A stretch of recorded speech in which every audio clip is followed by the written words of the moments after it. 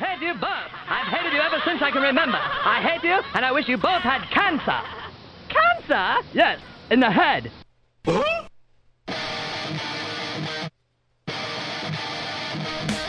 I'm as mad as hell, and I'm not going to take this anymore. Pay no attention to that man behind the curtain. Are you telling me you built a time machine out of a DeLorean? This is the Stupid Cancer Show. Uh-oh. Sounds like somebody's got a case of the Mondays.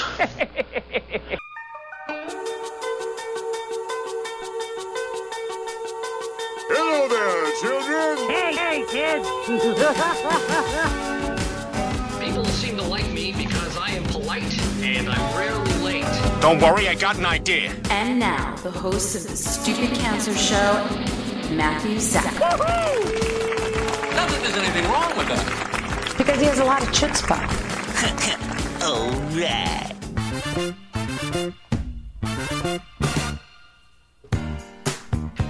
Hello and welcome to episode 346 of the Stupid Cancer Show, the voice of young adult cancer. I'm your host, Matthew Zachary, a proud 19-year young adult cancer survivor, broadcasting now from the Chemo Deck, our fabulous studio in downtown Manhattan. The Stupid Cancer Show is the production of Stupid Cancer, the largest support network for young adults affected by cancer, online at stupidcancer.org.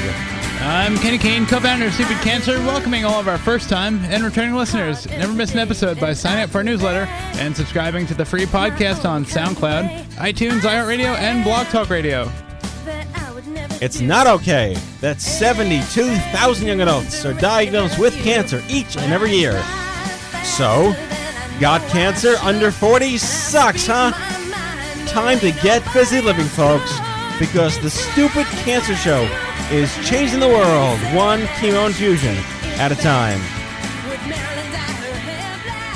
This episode, we're going to be talking with Jen McRobbie, breast cancer survivor, life coach, and author of Why Is She Acting So Weird? A Guide to Cultivating Closeness When a Friend is in Crisis, and a survivor spotlight on Anne-Marie Otis.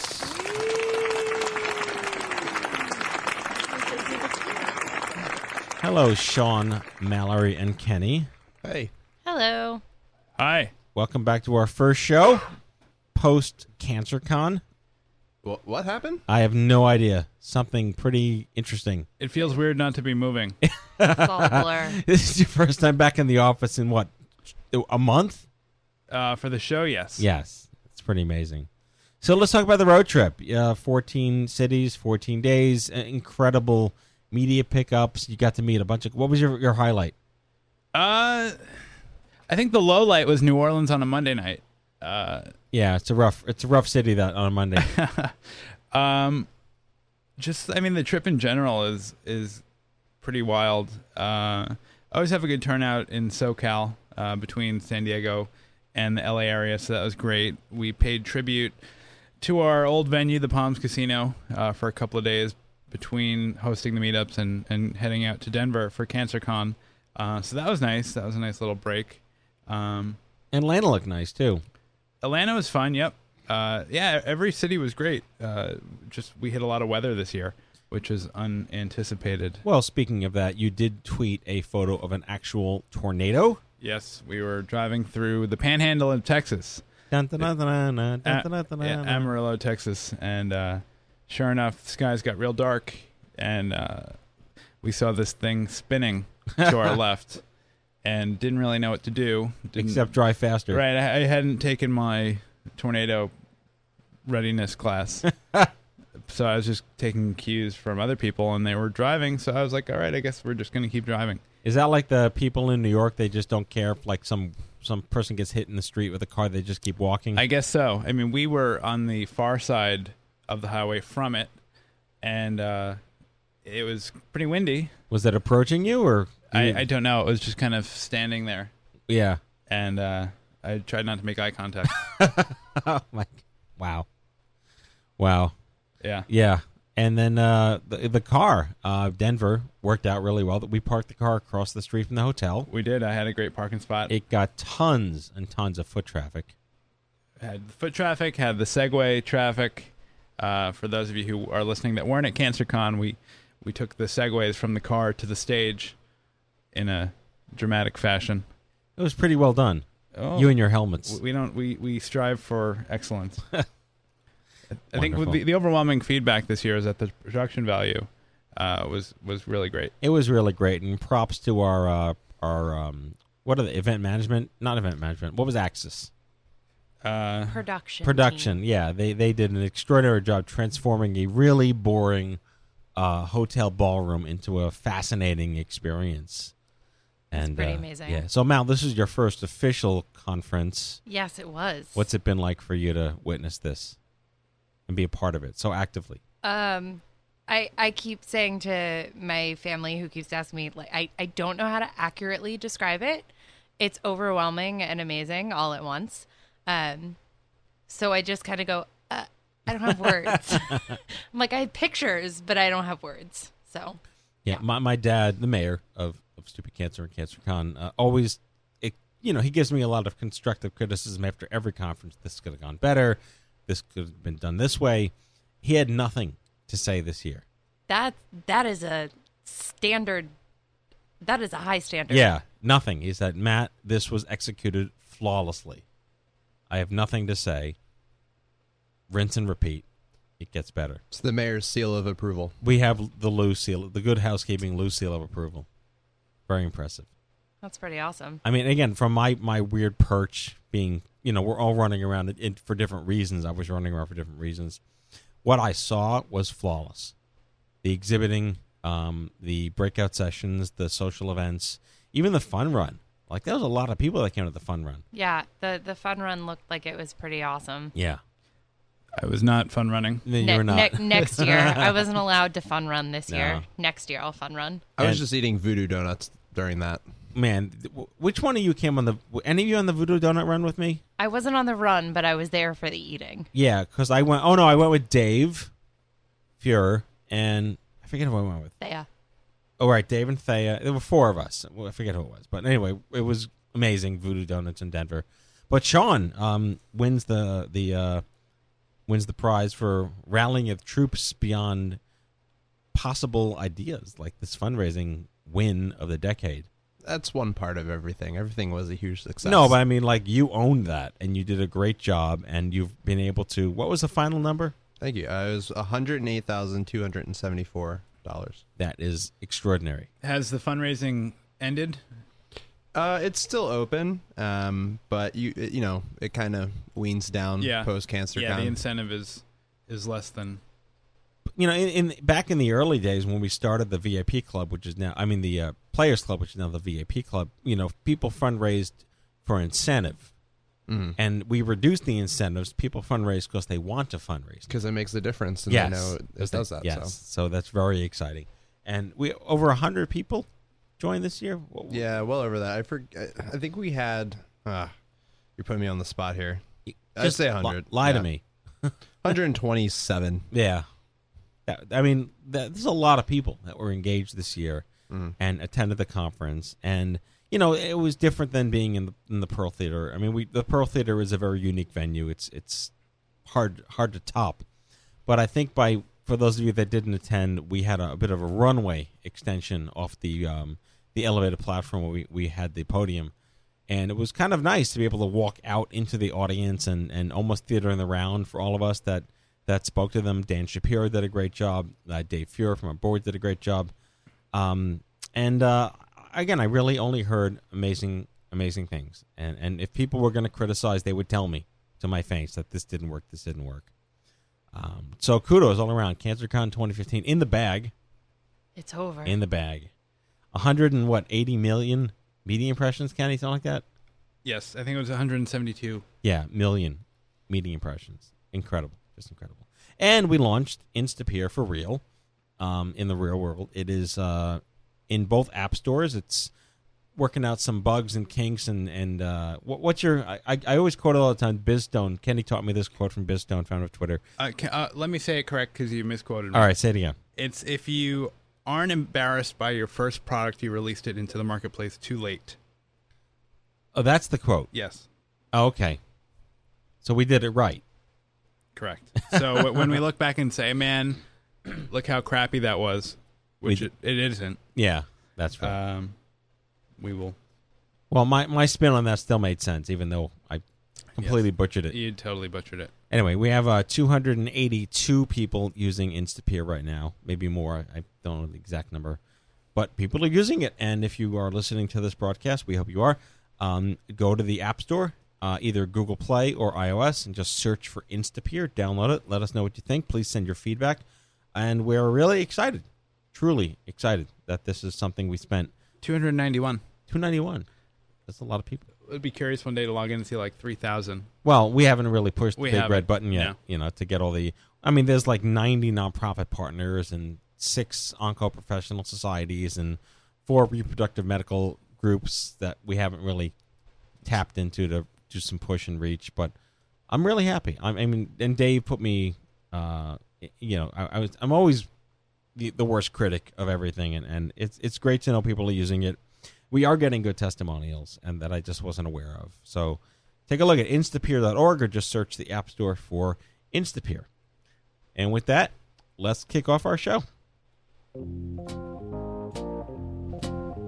In our Survivor Spotlight on this episode, breast cancer badass Anne-Marie Otis of CureDiva.com and Stupid Dumb Breast Cancer is on a mission to help fellow survivors and their loved ones tackle the question, what happens after cancer? Please welcome to the Stupid Cancer Show, Anne-Marie Otis. Anne-Marie. Hello there. Hey. How you doing? I'm doing good. How are you? Good. Are you recovering from CancerCon? Oh, it really is recovering. Trust me. I can imagine. Yeah, and I'm sorry we had 3 times the charm to get you on the show. First a blizzard, then the flu, but here you are. And good. Really, good. Yes, nothing horrible happening today. Glad to have you on the broadcast. Thrilled to be here. Yeah, I'd love you to just start from scratch. We love when our survivors talk about life before diagnosis, when things were going just as you would hope they were going, and then when everything sort of hit the third rail. Yeah, actually, tomorrow is my lump day, as I call it. It's the day that I found my lump, so kind of a poignant day for me.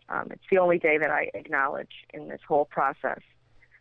Everything was fine before cancer. I was a mom. I'm a mom of 4 boys. 40 had just turned 40, which I think is young. Very active, worked out every day, all that great stuff, ate right, and then lo and behold, one lump changed my life. Didn't not think it could happen to me, but when it happened to me, everything changed. When you hear those words, you have cancer, it's like that wave hits you and you're underwater and you can't find a way to come out. And when you come out of that water, you're still soaking wet. 3 years later, I'm still soaking wet. In about 3 weeks, I'm going back for more surgery and more radiation to eliminate some stuff that's been hanging out. So I think the biggest thing with this whole process is that you're never done. You're still processing things. You're still living through it, and you have to have support.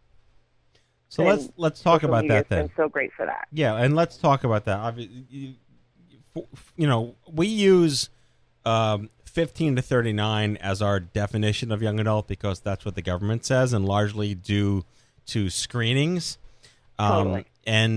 But I mean, we have plenty of people in their teens and their 40s that are relevant and consistently engaged with our community, and we get it. But the idea of having young children when this happens to you is what makes our story so unique and so different from the 6-year-olds and the 60-year-olds. So can we talk about what it was like to talk to your children about this and what it's been like for them, and have they gotten any support from any structures or systems at the center? Yeah, actually, my older son, Ben, he blogs. He writes on my blog quite frequently. He has found writing to be a release.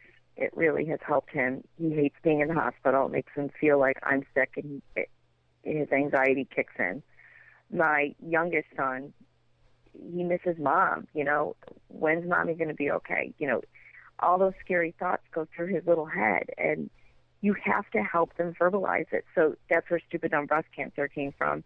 Those are naughty words in our house. So I let him say those words, because then he had a release. He got to say naughty words, and it made him feel powerful, and he was stomping it out. And he would take his Legos and, my mom defeats breast cancer, and, he would actually act it out with his Legos and his superheroes, and that was therapy to him. But my kids, every year we do a cycle event here, and the money goes to Camp Kesem, and they really love it. They absolutely love it. They love being involved in it. They love helping other kids, and they love talking to other kids about how their mom got through cancer and how they got through it, because it is a family adventure when you're in this with kids.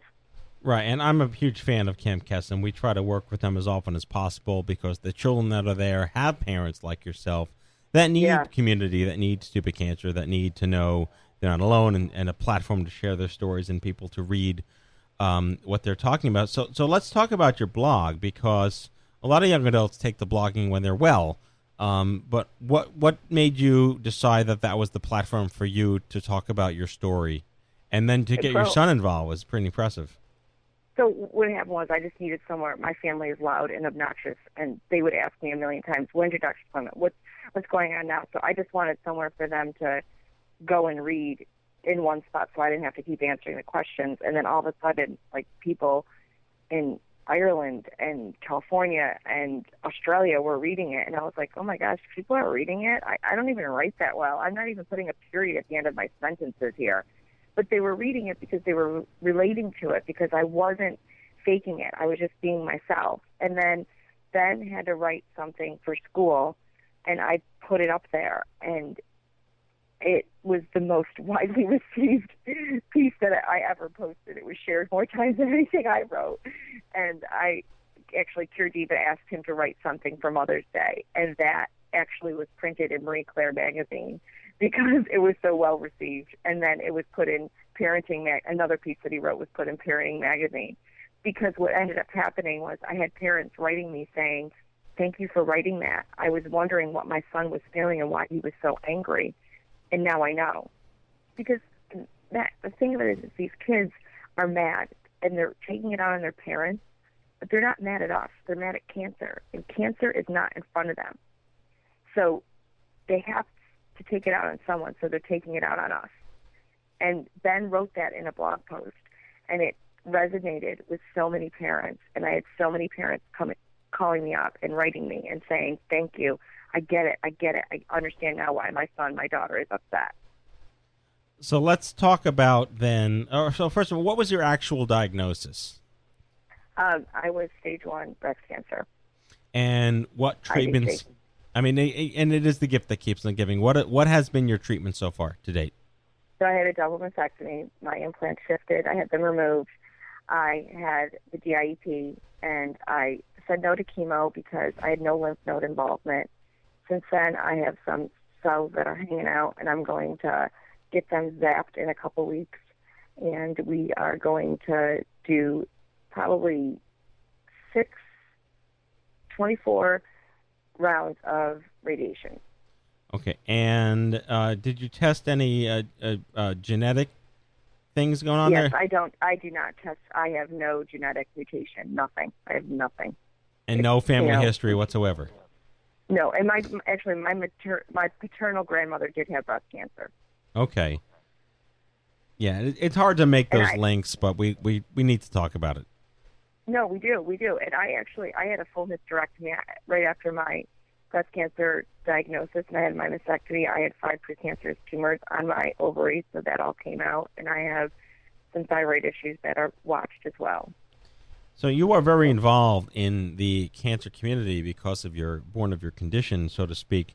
How did you discover the resources that you have? Like Camp Kesem, I love them to death, but they don't really do a great job of marketing. It's really word of mouth. No, they don't. So I went to SU, and I work with a local cancer center here called Cancer Connects, and through my fundraising, my money goes to there, and they just reached out to Cancer Connects, and they said, hey, would you like to do a fundraiser for us? And it just happened to be at the time that I was doing a cycle one. So that's how we hooked up with Camp Kesem. But you're right, their marketing is not all that it should be. And it's a great organization. And the camp itself is run by college students who are all alumni. Fun. Yeah, fun and energetic. And they're great kids. Like, we run into them around town, and they immediately know my kids. It's fantastic. Right. So your blog, stupiddumbBreastCancer.com, you write a bunch of really personal stories. You write songs. You quote people. It's really very human. And you are really good friends with Zipporah Razor, a personal friend of mine, Andy Goodman. What's it like to be on the other side, where friends you have pass, and the guilt that may have, Yeah, I'm glad you brought that up. I think I would be remiss to not talk about Zipporah at this conversation. I met Zipporah right at the end, right at the beginning of my diagnosis, right when her and Annie were both deemed cancer-free, ironically, after that being both metastatic after that. And I was then deemed cancer-free, and they're both metastatic. And you're right, the rush of guilt, like, why me and not them? And as Zipporah got worse, and I took her to a doctor appointment, and, we walked out of there, and they said, you have a cold in your, maybe it's bronchitis, and we're shaking our heads like this isn't bronchitis. And I walked out healthy, using quotes. I shake my head, why is this me and not her? It breaks my heart, and the guilt is very real. And I miss her every single day. She was by my side through every step of this process, and her leaving this earth was very, very difficult, very difficult. It makes me angry that we don't have more treatment available for anyone with metastatic cancer. It also makes me sad that a woman in her 30s, early 30s, that was her path. And I don't understand that. I don't understand why childhood cancers aren't funded more, and why there isn't much more research towards it.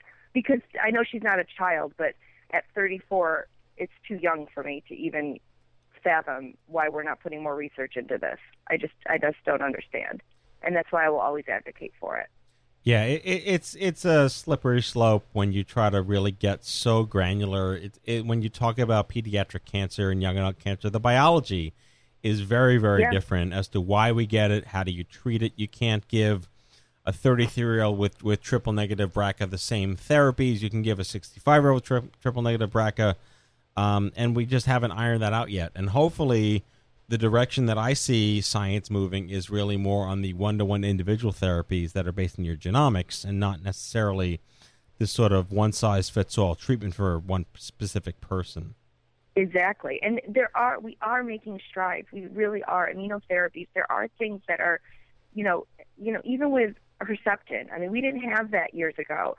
And we are making strides, but we need to keep talking about it and bringing those conversations to the table, and stop talking about the same things that we talk about all the time. We don't need to talk about those things anymore. We need to bring the more controversial things up to the forefront and talk about them more, so that they're not so scary, and so that they are more acknowledged and more discussed, so that people can understand them more and not turn their face and be like, well, I don't understand that, so why are we discussing it?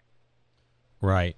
I'm with you, and that's why, from my perspective, the young adult cancer community is so much more vocal and so much more influential than any other group that I've seen. I mean, breast cancer, we're not about body parts, this, but when we unite ourselves around the unique conditions about why we're different as young people that aren't 6 and 60, that matters most. I want to take the remaining couple of minutes to talk about your mission seems to be on the navigating, with, through, and beyond.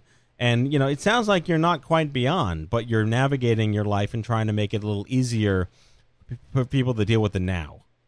Yes. Yes. I think it is important afterwards, because I think that our doctors give us all the skills during your treatment, your chemo, your radiation, your surgery, or what have you, and then they send you on your merry way. And a lot of people, myself included, deal with post-traumatic stress, survivor's guilt, all of, whether you had breast cancer, ovarian cancer, or bone cancer, and you're dealing with the, body images of that afterwards, you're dealing with a lot. And our doctors aren't talking about that, and that's really something that's important to me, especially with with people with young cancer. Hello, we have people that want to go out on a date afterwards. Why aren't we discussing this? How do they date after cancer? That's huge, huge. Yep. It needs to be brought to the conversation. That needs to be at the table, and it needs to be discussed. So, all right. So let's work through a magic scenario. Is it really the oncologist's responsibility to be the therapist, or should the hospitals have structures and systems, which many do and that are evolving now, around young adult specific psychosocial issues? I think the hospital itself should have it in their hospital, some sort of support group or structure to lead people in that direction. I mean, social media is great. They could even be guiding them to a site like yourself, like Stupid Cancer. I just actually met a girl, 27 years old, at an event that I had. It was a Cure Diva event. I led her to Stupid Cancer. I said, you're 27, you need to go check out Stupid Cancer. There's so many people there your age. You have to use tools. We're right here. The internet's not going anywhere. Right. And social media is a great way for support. We have an anonymity on there. You can kind of let your hair down and really be who you are. There's no judgment. So basically, you're talking about access. Young adults need age-appropriate access to age-appropriate resources and support, and individuals like them and peer communities. I am happy to say that there's been a significant improvement in that need and that infrastructure over the last couple of years. And even just today, I was reading that Hopkins is now, and even Sloan Kettering, the recalcitrant Iron Curtain of Sloan Kettering is now creating a young adult cancer clinical care coordination program, not just a support group.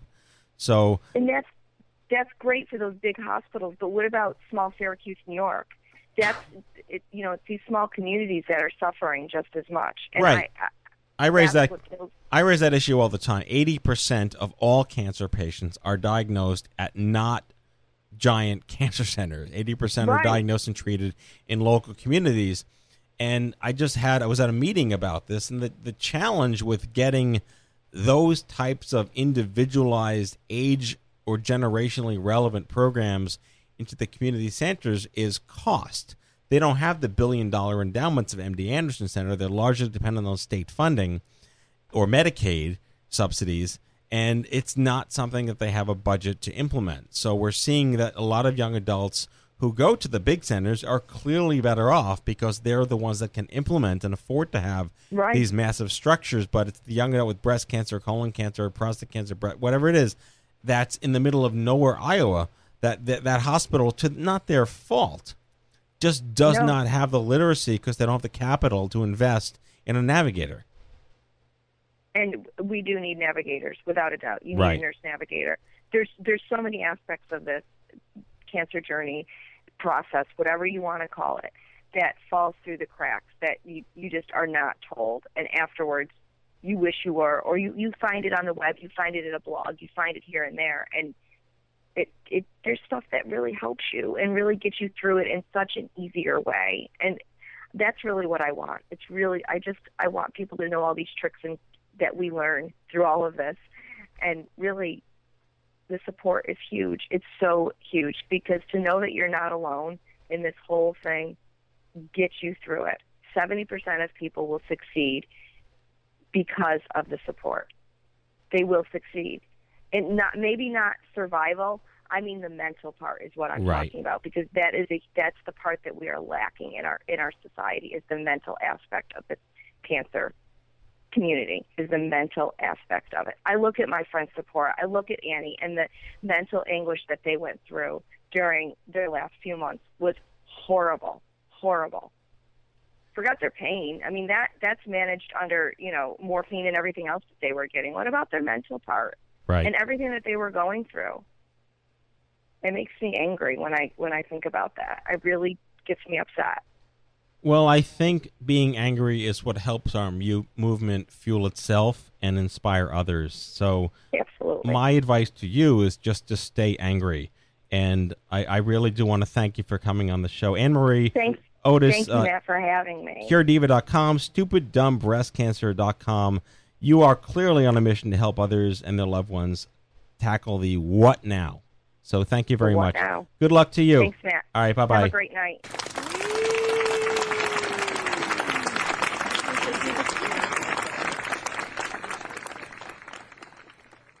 Okay, Kenny, and now the news. Hello, I'm Kent Brockman, and this is Eye on Cancer. Just the facts, ma'am. Head on over to events.stupidcancer.org. That is events.stupidcancer.org. Your one-stop shop calendar for all of our social and educational events nationwide. Something could be happening in the woods, and we certainly don't want you missing out. We have meetups happening in Phoenix, Arizona, Arvada, Colorado, Temecula, California, and that's it. If you'd like to learn more about hosting a meetup in your own neck of the woods, visit stupidcancer.org/meetup. Cancer is lonely, and we've got the cure for that. Yes, we're talking about Instapeer, our free mobile app that brings instant, anonymous one-to-one peer support for anyone affected by young adult cancer. Now available for download. Just search for Instapeer in the iOS and Google Play stores today. We launch a newsfeed aggregator on Tumblr for all the articles, blogs, and stories we couldn't possibly have the time to post on social media, even though it is social media. Check out We're Reading 24/7 and don't miss a beat. Subscribe at stupidcancer.org/feed. Cancer is expensive, and we're proud to announce CancerMadeMeBroke.com, a national partnership with Give Forward, the #1 platform to start a medical fundraiser. You didn't ask to get sick, and your community wants to help you. Visit CancerMadeMeBroke.com to learn more and start your personal fundraiser today. It's always a good time to stock up on Stupid Cancer gear. Visit stupidcancerstore.org anytime and stay nice and cool in some new stuff for summer. We've also got an awesome skateboard, and don't forget about Flip, the Cancer Bird. That's stupidcancerstore.org. Be proud. Wear Stupid Cancer. And that is your Stupid Cancer News. In our main segment on this show, Jen McRobbie faced breast cancer, then turned her experience into a best-selling book titled, Why Is She Acting So Weird? A Guide to Cultivating Closeness When a Friend is in Crisis. Please welcome to the Stupid Cancer Show, Jen McRobbie. Jen. Hello there. Hello. I'm so excited to be here. Thank you very much for having me on the show. No, it's my pleasure. We love having authors on the show because people like to write books, and oftentimes it's all about their story, and this is not. And it speaks to a much larger narrative in general for cancer, but specifically for younger people. That is, cancer kind of messes you up for real, and a lot of times your friends just don't get it. But before we get to the book, you were diagnosed with breast cancer at the age of 38, 2 years ago, coming up on your 3-year cancerversary, I understand, correct? That is correct, yes. Out of the blue, with no warning, I was diagnosed with breast cancer because I noticed changes in my breasts and pressed my doctor to look into it. And so I was my own advocate, and we then discovered I had cancer. So I'm also a poster child for listening to your body and following after your doctors until you get the results that you want. Yeah, and that speaks to one of the major issues why stupid cancer exists is largely due to a really boring public health report from 2006, how outcomes for young adults had not really improved very much when you compare them to pediatrics and older adults, and largely because of late detection. And the barrier to late detection is if you get a cancer that you can detect, like breast cancer, oftentimes it's primary care that doesn't take it seriously. And there's debate over whether they should or they shouldn't or what their burden is, but you are exemplary of someone who just didn't take no for an answer. Well, right. And the worst part is all of the people that I heard say to me, in the medical community throughout this whole situation, these people telling me, oh, you're too young, you don't have to worry about it. And clearly, I wasn't too young, and clearly I did need to worry about it. So, right, the opposite. That's part of the reason why I'm such an advocate for Stupid Cancer also, because you put that word out there that we need to listen to our own bodies, be our own advocates, and just really make sure that we take charge of our own health care. Right. We're hearing these stories more and more, too, and there's a larger narrative about the role of primary care, because do they really need to be, completely literate about a 1% chance that the person they see in their 20s and 30s, could have cancer? But I go back to the fact that if that young adult shows up more than once in a month, there's probably something legitimately wrong with them. Agreed. If you keep going after it, then they should then respond in kind. I mean, and hopefully you have a relationship with your doctor by the time you're in your 20s or your 30s where they're going to know if you're the type of person who's going to freak out over every little thing or if you're coming with an honest problem. So some of it, I think, is relationship building with your medical care providers too. Right, and then you're at the mercy of who that provider is, and a lot of people fire their primary care doctors, so it's a whole, I remember, I go back to a young woman named Chris Carr who was diagnosed with an unpronounceable, 30-syllable cancer that is untreatable, but she coined the phrase that when you hire your doctor, you have to hire your doctor. He is the CEO of Save My Ass Incorporated. And, you get to hire and fire the CEO of Save My Ass Incorporated. And that is so very true. What was your actual diagnosis? So my actual diagnosis was, for people that speak breast cancer language, it was ER/PR positive, HER2 negative, and I was a stage 3A. So what that means in non-cancer speak is my hormones were what were driving the tumors in my breast, and my cancer spread to my lymph nodes. So I had to have a mastectomy, chemotherapy, and radiation in order to make sure we got all those little buggers in there.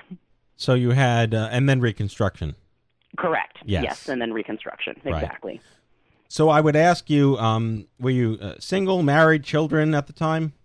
So at the time I was married, and I have 2 children, and they're 8 and 5 now, both little girls. So I carried the burden that a lot of young people that get diagnosed with cancer carry of having to explain to my children right. what was going on, what was happening while it was happening, and they're young. And, my husband bore the burden of caring for the family and me during the whole situation. Right. So it wasn't fun. I'm not going to lie. Fertility is just that. If I get asked someone, well, why young adult cancer? Why are you guys special? And I say we're not special. We're different. And the number one reason why we're different is because we have eggs and sperm that work.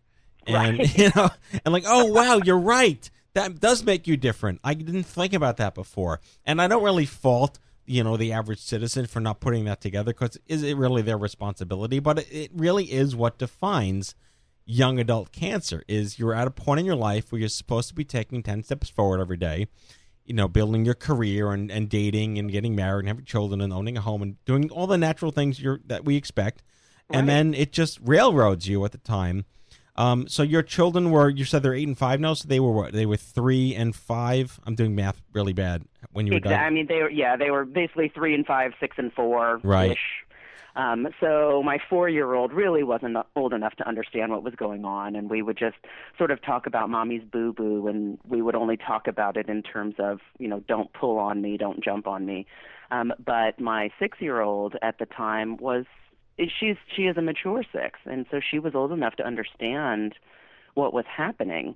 So we began to develop a language to talk to the girls about cancer and chemotherapy and radiation and surgery, things that we didn't expect to have to talk to them about. But my favorite story, and you'll appreciate this, I think, Matt, is we sat my daughters down on the couch to tell them that I was going to be losing my hair to chemotherapy. And so we sit down and we're holding their hands and we're having a very serious conversation about how mommy's going to have to take some medicine that's going to make her hair fall out. And so then I respond to fill in the gap my husband is bald. And so I say, so Mommy may look like Daddy. And the girls fall silent for about 2 or 3 minutes. And we're waiting for their response. Right. And then all of a sudden, they break out into absolute peals of laughter. And then my older daughter stops and says, wait, you're going to grow a goatee? So there you go. It shows you that, you can use all the language, but you have no idea how they're really going to respond to it until you provide them with the vocabulary for it. We had in our spotlight, we had Anne-Marie Otis, who was also diagnosed with breast cancer with children, at young children, and they had gone to a camp called Camp Kesem. And I don't know if you were familiar with this or what kind of support your children got. Did they get to meet other children whose parents were sick? We didn't do that. And we didn't do that only because they seemed to be coping very well, and they were talking to us the whole time. But had they not, I would have definitely loved to do something like that. Right. So in your career at the time, what were you doing when this all happened? Boy. So I am a life coach, and I was coaching and sort of building my practice and trying to decide where I was going to go with this whole life coaching thing. And then I got diagnosed, and I called my clients at the time and told them, I can't coach you anymore. I have to basically stop working while I take care of my health. And the primary benefit of that is my clients at the time were all cancer survivors. So they got it like right away. And they helped create a community for me of young people who had been through cancer. And in fact, most of them were breast cancer survivors. And so they were able to provide me with information and support and care on a level that I'm not sure that other people who aren't sort of already involved in the cancer community have when they get diagnosed. So I feel really quite blessed. I mean, there's really no other word for it, to have already met those people before I got diagnosed. Right. I have a friend named Eric Galvez who was a doctorate of physical therapy, like a marathon triathlete guy, got brain cancer, and then wrote a book called When the Expert Becomes the Patient. And that seems to be very similar to your story. Oh, that is. I'll have to look up that book. That sounds fantastic. But that's exactly what happened. And so, I had this ready-made group of friends who really got it, who understood what I was going through. And then I had my other friends, and no fault on them. And thank goodness they had no idea what I was going through or why I was acting so weird, which is why I titled the book that.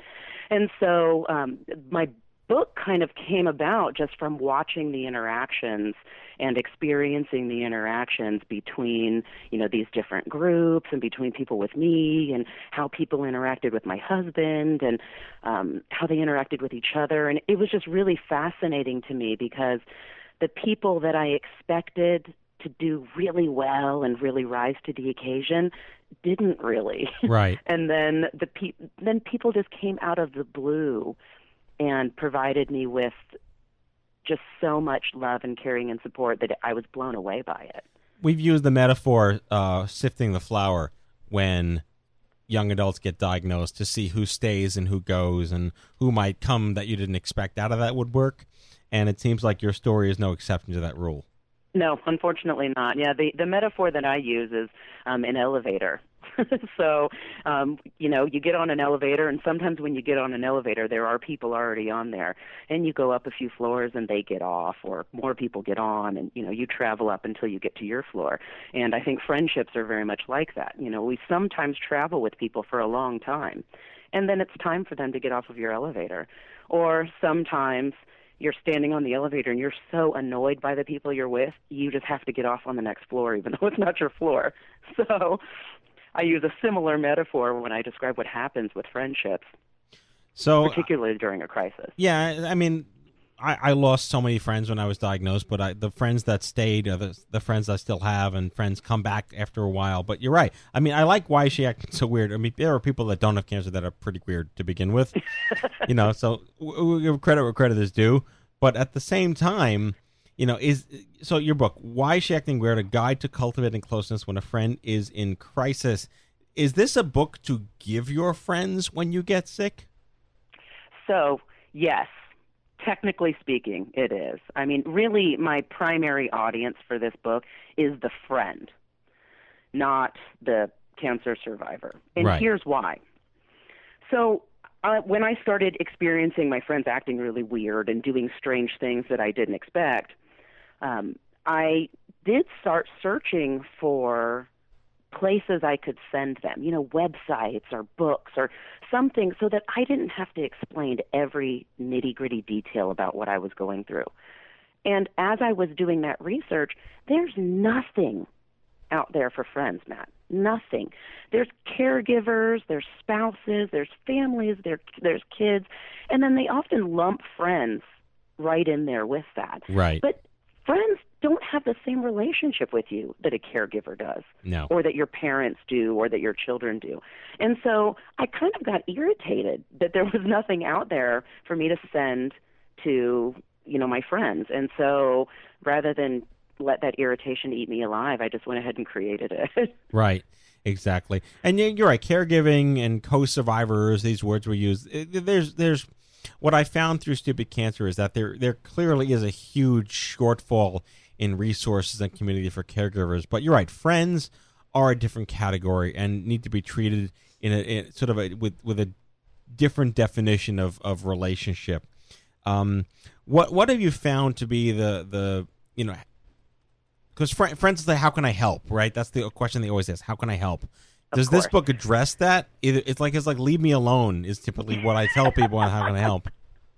There is a little bit of leave me alone in there, but I don't say it exactly like that. Right. No, this book does address that. But the interesting thing is the sort of twist in the book, I'll give it away for anyone that hasn't read it yet, is that the number one way that you can help your friend, so the one way my friends could have helped me is if they had stopped and gotten some support for themselves first. Right. So I didn't need and could not deal with their complaining or their concern or their fear because I was too busy dealing with my own overflow of emotions. Right. So the first thing that I tell people is find somebody else to talk to. It can be another friend. It doesn't have to be a therapist or a medical professional. Find somebody else to talk to about your fears, number one. And then number two, try to be yourself. Well, yeah, that's so hard.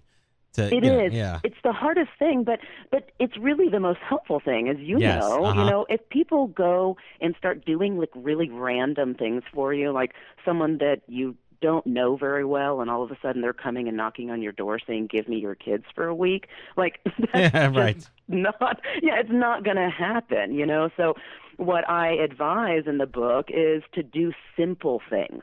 So whatever simple things you would have done during your friendship, like would you have dropped a card in the mail? Would you have sent an email?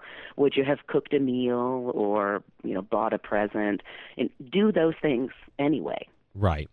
I mean, some of the posts on social that get the most play, either on our page or other pages, is the top 10 things not to say to your friend with cancer. Yes. But you look great bald, Do you get into that a little bit, like things not to say? I do. I get into that a little bit, but I get a little bit more into the psychology of it, to be honest, or at least my personal psychology, where it's like, don't say, things that are going to make me have to talk about what is going on with me right now. Right. Do say things that will help us chit-chat. And then if I feel like talking about it, then I will, because, the simple chit-chat has opened the door to being vulnerable and being able to talk about it. So while I don't give a top 10 list in my book, I think I give you the basis for figuring out what your personal top 10 list is. Right. So, and you wrote this book during treatment. I mean, was this an outlet for you? It was. I actually wrote it. I started writing it towards the end of radiation and then had to take a break because radiation was just such a bear for me. But it was a complete outlet. It was a catharsis. And so one of the things that I would say to anyone who has had a crisis listening to this show is that don't hold back on creative endeavors because you're scared of what's going to come out. Because, you know, it's kind of terrifying if you're a painter and you're sitting down in front of the canvas and you're painting all black because you're feeling like, you know, crap that day, right? Right. But that catharsis is so necessary. I feel like this book really helped me recover more quickly from the psychological aspect of having had cancer. Now, I can't help but mention that you are, in your own words, a recovering Army captain. I think that's an important thing to mention in your bio, that you have a military background. I'm sure that came in handy a little bit. Well, it definitely comes in handy for having children because I run them like a small military unit. But no, I think it did come in handy, and here's why. I know how to shut off parts of my emotional brain in a crisis so that I can deal with whatever is, you know, in front of me. So that's a really good trait, you'd think, right? Right. It's also kind of a bad trait because I don't always go back and address those emotions. Sure. And this book really helped me do that. So that's why I say I'm a recovering Army captain. Right. Can you give me an anecdote about one of your friends who was specific in mind as you wrote the book, whose behavior did change because of this relationship you're developing with them? Yeah, actually, there is a primary relationship that this book sort of centers around, and I pepper the book with different anecdotes from different people, but the person who was my best friend at the time, we're no longer best friends, unfortunately. And this book is about me going back and trying to figure out why, like kind of what happened. And this is why I say it's such a catharsis. You know, at the time when she was disappearing from my life, I was angry about it. You know, I was hurt. Mm-hmm. But by taking the time to go back and write it all out and really think about it, I put myself in her shoes and I realized I'm the one that's acting weird, not her. Right. I was the one that was changing our friendship. And, you know, granted, not on purpose, right? I mean, cancer sucks and you're going to do weird stuff. But going back and being able to analyze all of that really helped. And so, unfortunately, that friendship didn't survive this, but others, you know, did, and they thrived. Just like you said, you know, the friendships that you did keep are probably the best ones that you have. I mean, part of me, there's a reconciliation that I went through many, many years later I felt a degree of empathy for my friends who just couldn't deal with it, but that's really an unfair way to sort of categorize it. That they couldn't deal with it. You know, you don't become friends to get cancer one day. And, right. You know, it's like, hey, let's be buddies. I'll be sick one day. Good luck with that. It'll be awesome. Yeah. I mean, and I mean, empathy is really just the word that I had to, you know, I reconciled with myself. Like, I in the moment, yes, it felt like, how dare you do this to me? You're my friend. But in the long run, they made a decision that was in their own best interest to help themselves. And you could perceive it as being selfish, but at the end of the day, that doesn't do you any good to keep that negativity in your mind. You're exactly right. Someone the other day characterized my book as really a compassion guide.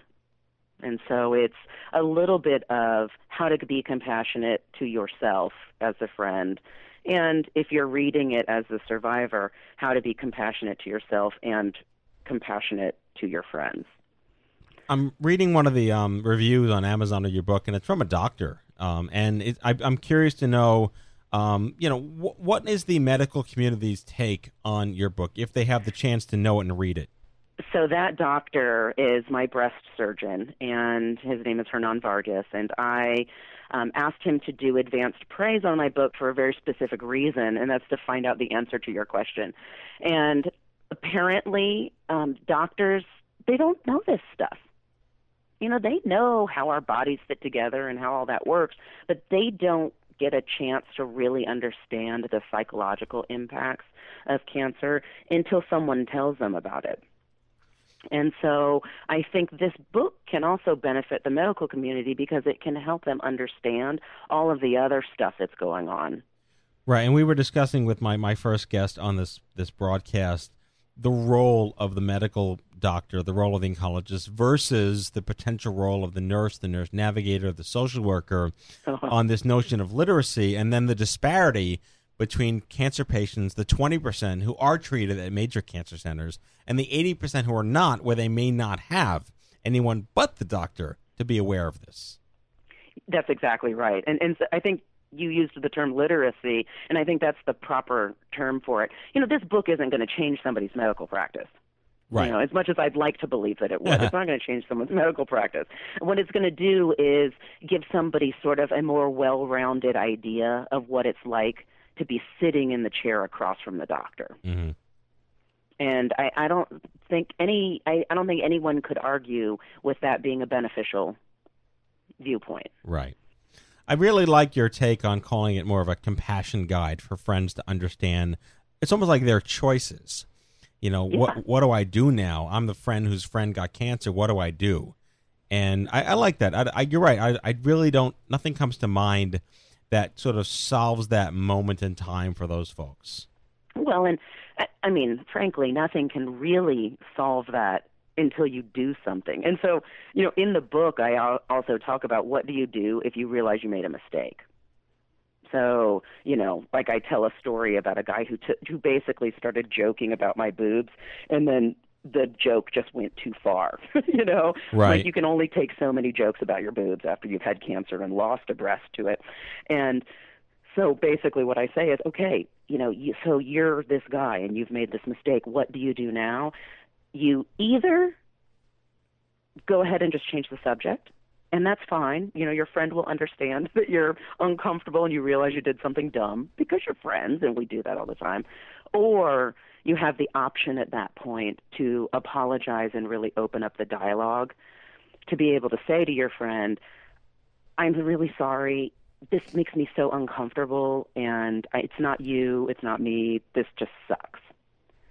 And the favorite thing that anybody ever said to me during this whole fiasco is, man, that sucks.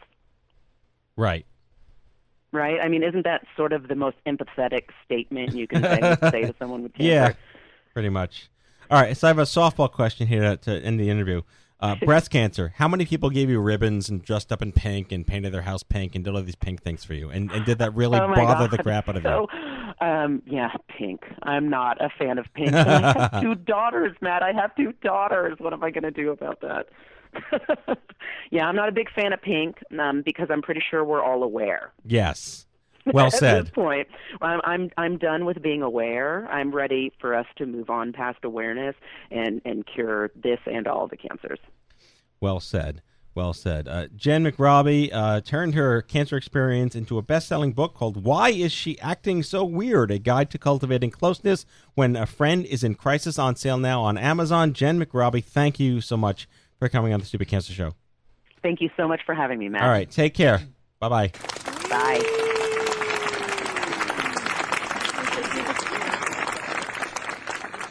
Okay, folks, now it is time for our closing sequence. Prepare to activate. I hear there's rumors on the internets. You ever seen a grown man naked? And so, to all of you, a fond farewell. Hooray, I'm helping. You are a meathead. Oh, Magoo, you've done it again. That was so terrible, I think you gave me cancer. Okay, folks, that's our show. The 346th episode of The Stupid Cancer Show. Hope you had as much fun as we did poking a stick at Stupid Cancer. I'd like to thank our guests, Anne-Marie Otis and Jen McRobbie. The Stupid Cancer Show is a production of Stupid Cancer, the largest charity that comprehensively addresses young adult cancer, online at stupidcancer.org.